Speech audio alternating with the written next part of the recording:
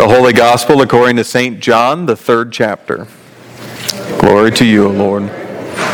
Jesus said, "Just as Moses lifted up the serpent in the wilderness, so must the Son of Man be lifted up, that whoever believes in him may have eternal life. For God so loved the world, that he gave his only Son, so that everyone who believes in him may not perish, but may have eternal life. Indeed, God did not send the Son into the world to condemn the world, but in order that the world might be saved through him. Those who believe in him are not condemned, but those who do not believe are condemned already, because they have not believed in the name of the only Son of God. And this is the judgment, that the light has come into the world, and people loved darkness rather than light, because their deeds were evil. For all who do evil hate the light, and do not come to the light, so that their deeds might not be exposed. But those who do what is true come to the light, so that it may be clearly seen that their deeds have been done in God." The Gospel of the Lord. You may be seated, and the children may come forward for a children's sermon.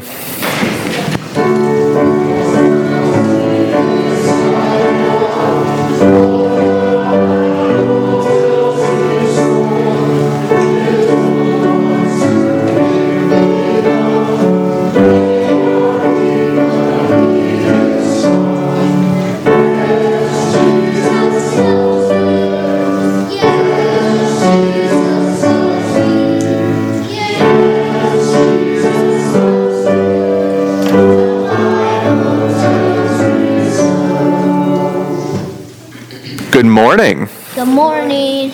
Morning. How are you? Good. I've got a question for you. What?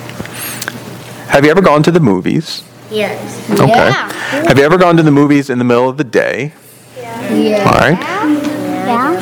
So when you walk out of the movies, after being in the movies in the middle of the day, is the sun really, really bright? No. It's usually. Yeah, it is. I've done this before too. I know. So, I'm going to do a little test. I want you all to close your eyes and cover them with your hands. I'm going to count to 20 out loud. I need you to keep your eyes covered and closed till I count to 20, okay? 1, 2, 3, 4, 5, 6, 7, 8, 9, 10, 11, 12, 13, 14, 15, 16, 17, 18, 19, 20. All right. What do you see? Bright.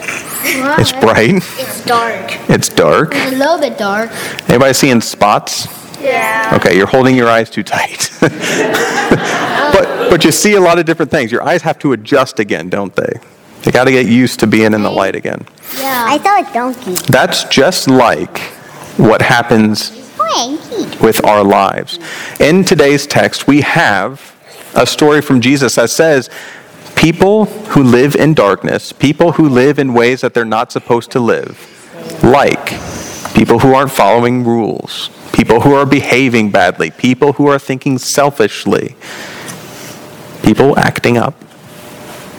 These people live in darkness. And when they come into the light, when they open their eyes, they don't like it. When you open your eyes all of a sudden, it's a little bright, and you kind of squint a little bit. And you almost want to shut your eyes again, don't you? Yeah. For all of us, when we're told how to act, how to be like Jesus, it's difficult. And it is hard. And sometimes we just don't even want to try. But there's good news. That for you, and you, and you, and you, and you, and you, and you, before you even act and before you even try, God loves you. And if you try and you're really, really good at acting like Jesus, God still loves you. Not any more, not any less, because God loved you with all God's heart in the beginning. And if you try and you're really, really bad at it, God loves you. Not any more and not any less. Because God loved you with God's whole heart from the beginning. And so, try your best. Try your absolute best to live like Jesus did. To behave the way that Jesus would behave.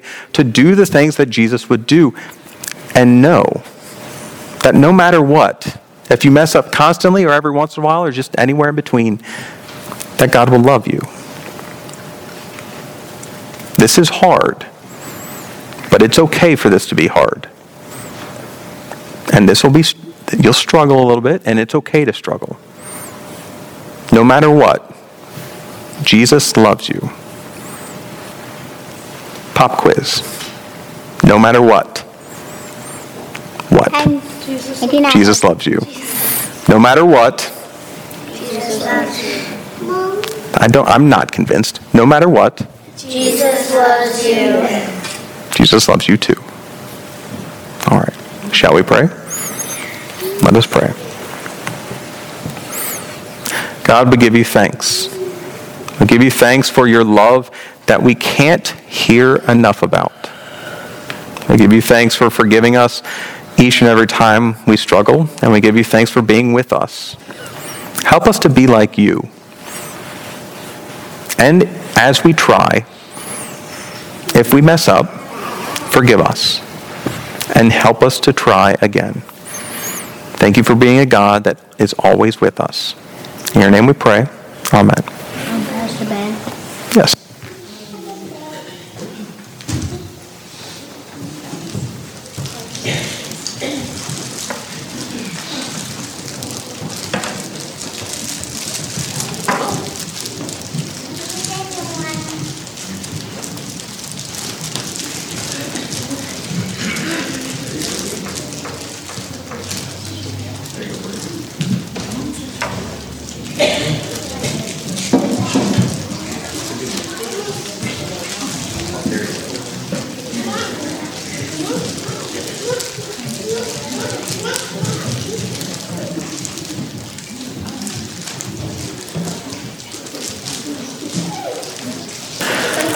In the name of Jesus, amen. 3 weeks ago, we found in our worship we have a practice that every time we hear Scripture, we respond. And in that worship practice, I've decided, but we together have journeyed, both in our preaching here and in our life together as a congregation, to encounter the Word made flesh, Christ among us, to encounter the Word and consider what our response is to that. Not for our own salvation, for, as we just heard, God loves us, and whether we're great at it or bad at it, there's nothing we can do about it. God loves us till the end. We don't respond for our salvation. We respond out of a need to do something with this good and great news. And so the first week, we traveled with Noah and with Jesus alongside us in the Jordan of our own baptisms, and we realized that our journey begins with a covenant, a promise. And that in this covenant and in this promise, that God was gracious. That looking at the destruction of the earth, God said, I will never do that again. And in looking at us in our own wickedness, God said, I love you. In the same way that God did to God's Son. This is my Son, my beloved, and you are mine, my beloved. The second week, we dwelt with Abraham and Sarah in their name changes, and we also dwelt with Peter and Jesus as Peter dwelled on human things and not divine things and was called Satan by Jesus because of it. And this we realized that our whole lives long, our names come to mean so many things, and they're attached to so many different things, and we understand ourselves specific ways, but all of that, our jobs, our titles, who we are, all of that's secondary to who God calls us and what God calls us to be. Again, we are loved. Again, we are chosen, and again, no matter what, We are God's. The third week, last week, we began figuring out what this love of God for us, what this identity of God for us means as we go out into the world. And we looked at the Ten Commandments and did all the silly signs. And we also looked at Jesus tossing the temple because of the evil that Jesus saw. And in the midst of that, we realized that dwelling in these Ten Commandments, dwelling in a life of the kingdom is not easy, and in fact, it doesn't look picture book perfect. We find ourselves in so many temples every day. We find ourselves in the mess of this world, not the idyllic sense of this world. And in that, we rely on the love of God to let us attempt to act how Jesus would act, to let us attempt to be what Jesus would have us be. And in our inevitable failures, we rely on the grace and forgiveness of God, and we're sent back out again. We try and we try and we try. Because the world's a mess, and a life in the covenant of God is not easy. But we try. This week, we have some really weird texts. And it starts with a bronze serpent of everything. The Israelites are out in the desert in numbers, and they're complaining, like they always do, that they don't have the food or the water or anything else that they're used to. They're looking back at Egypt and saying, why did we ever leave? Now, remember, they were slaves in Egypt, and remember, they were not treated very well, and remember, they didn't have the things that they needed in Egypt either. But they look back to something that they were used to, and they look at where they are now. And though they're free, the only things that they can see is that they don't have a bed, and they don't have food, and they don't have water, and they don't have what they want.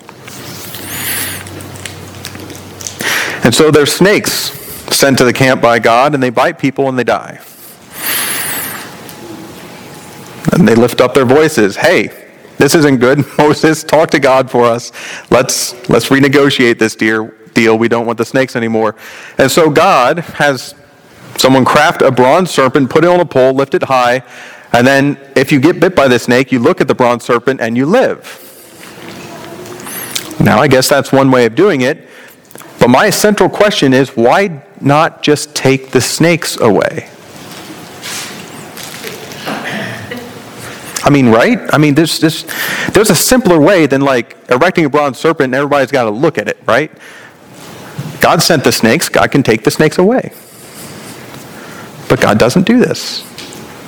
We have this convoluted mess of a serpent and a pole and then carrying around the serpent. And what do you do if you're too far from the serpent? I don't know. What do you do if you're inside and you get bit by a snake? Do you run outside so you can stare at the pole? I don't know. This seems messed up. Now, after that weird text, we have Jesus claiming in one of the most famous passages that we have, Jesus claiming the same thing. Both that God so loved the world that he gave his only Son, that all who believe in him might not perish but may have eternal life. Also recognizing that the Son of Man must be lifted up just like that bronze serpent on the cross. That all who believe in him already have this eternal life, and those who do not believe in him are already condemned. And then the judgment. That people who have walked in darkness have seen this light, and they love the darkness. To be able to change your life, to be able to hear sermons like this, to be able to come to church like this, to be able to look at the Ten Commandments and to have this edict that we're all going to change our lives, we're all going to be more like Christ, to be able to do any of that for an extended period of time, let alone a solid afternoon, is difficult. And it's nearly impossible to live a life, an entire life, as Christ would live.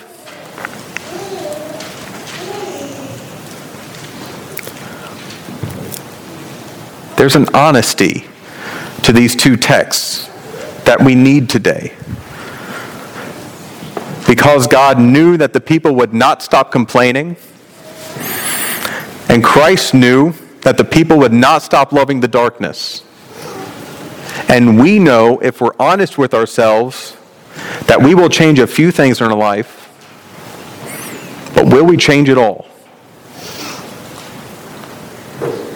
By the grace of God, maybe some of us.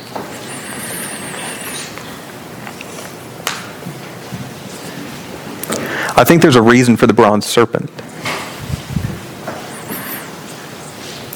I think in the midst of knowing that we might not change, the bronze serpent was erected because the snakes weren't going to go away.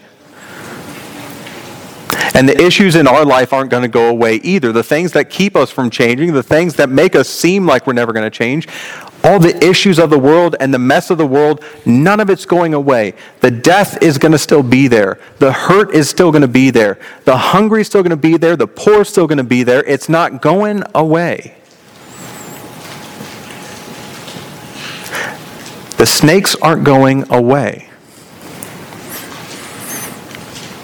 And so, God, in the foolishness of God, lifts up a snake of all things, the pain of our world and the hunger of our world and the thirst of our world and the mess of our world is put up on a pole, and we're to look at that so that we can live. And that makes no sense, with the one exception of every time the Israelites looked at it, God was with them in that pain and they lived. And the same is true for us in the cross. Of all the foolish things in the world to look at, we look to the cross. And we know that the pain that Jesus endured is not going away, and the wrong that Jesus endured is not going away, and the death that Jesus endured is not going away. And we look at the sign of this pain that is far too familiar in our lives, and we live.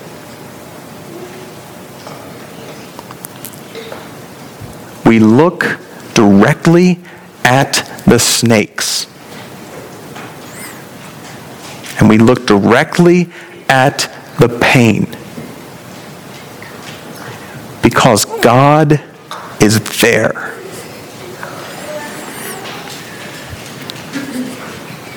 We encounter the living and dying Word, and we respond. So, in the honesty of what we are, and the honesty of our love of darkness, what's our response?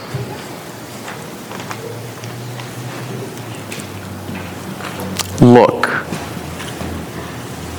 Look and see the Word on the cross. Look and see the Word in the snakes. Look and see the Word made flesh dwelling among you, not in the idyllic world that we paint for ourselves, but in the actual world that's a mess. Look and see and live.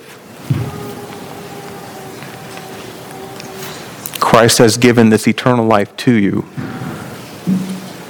What's our response? God be with you when the cross seems too large. God be with you when the snakes seem too many. And God be with you in this moment of your journey, that you might know that life fully and wholly and deeply. Hear the Word and respond. Amen.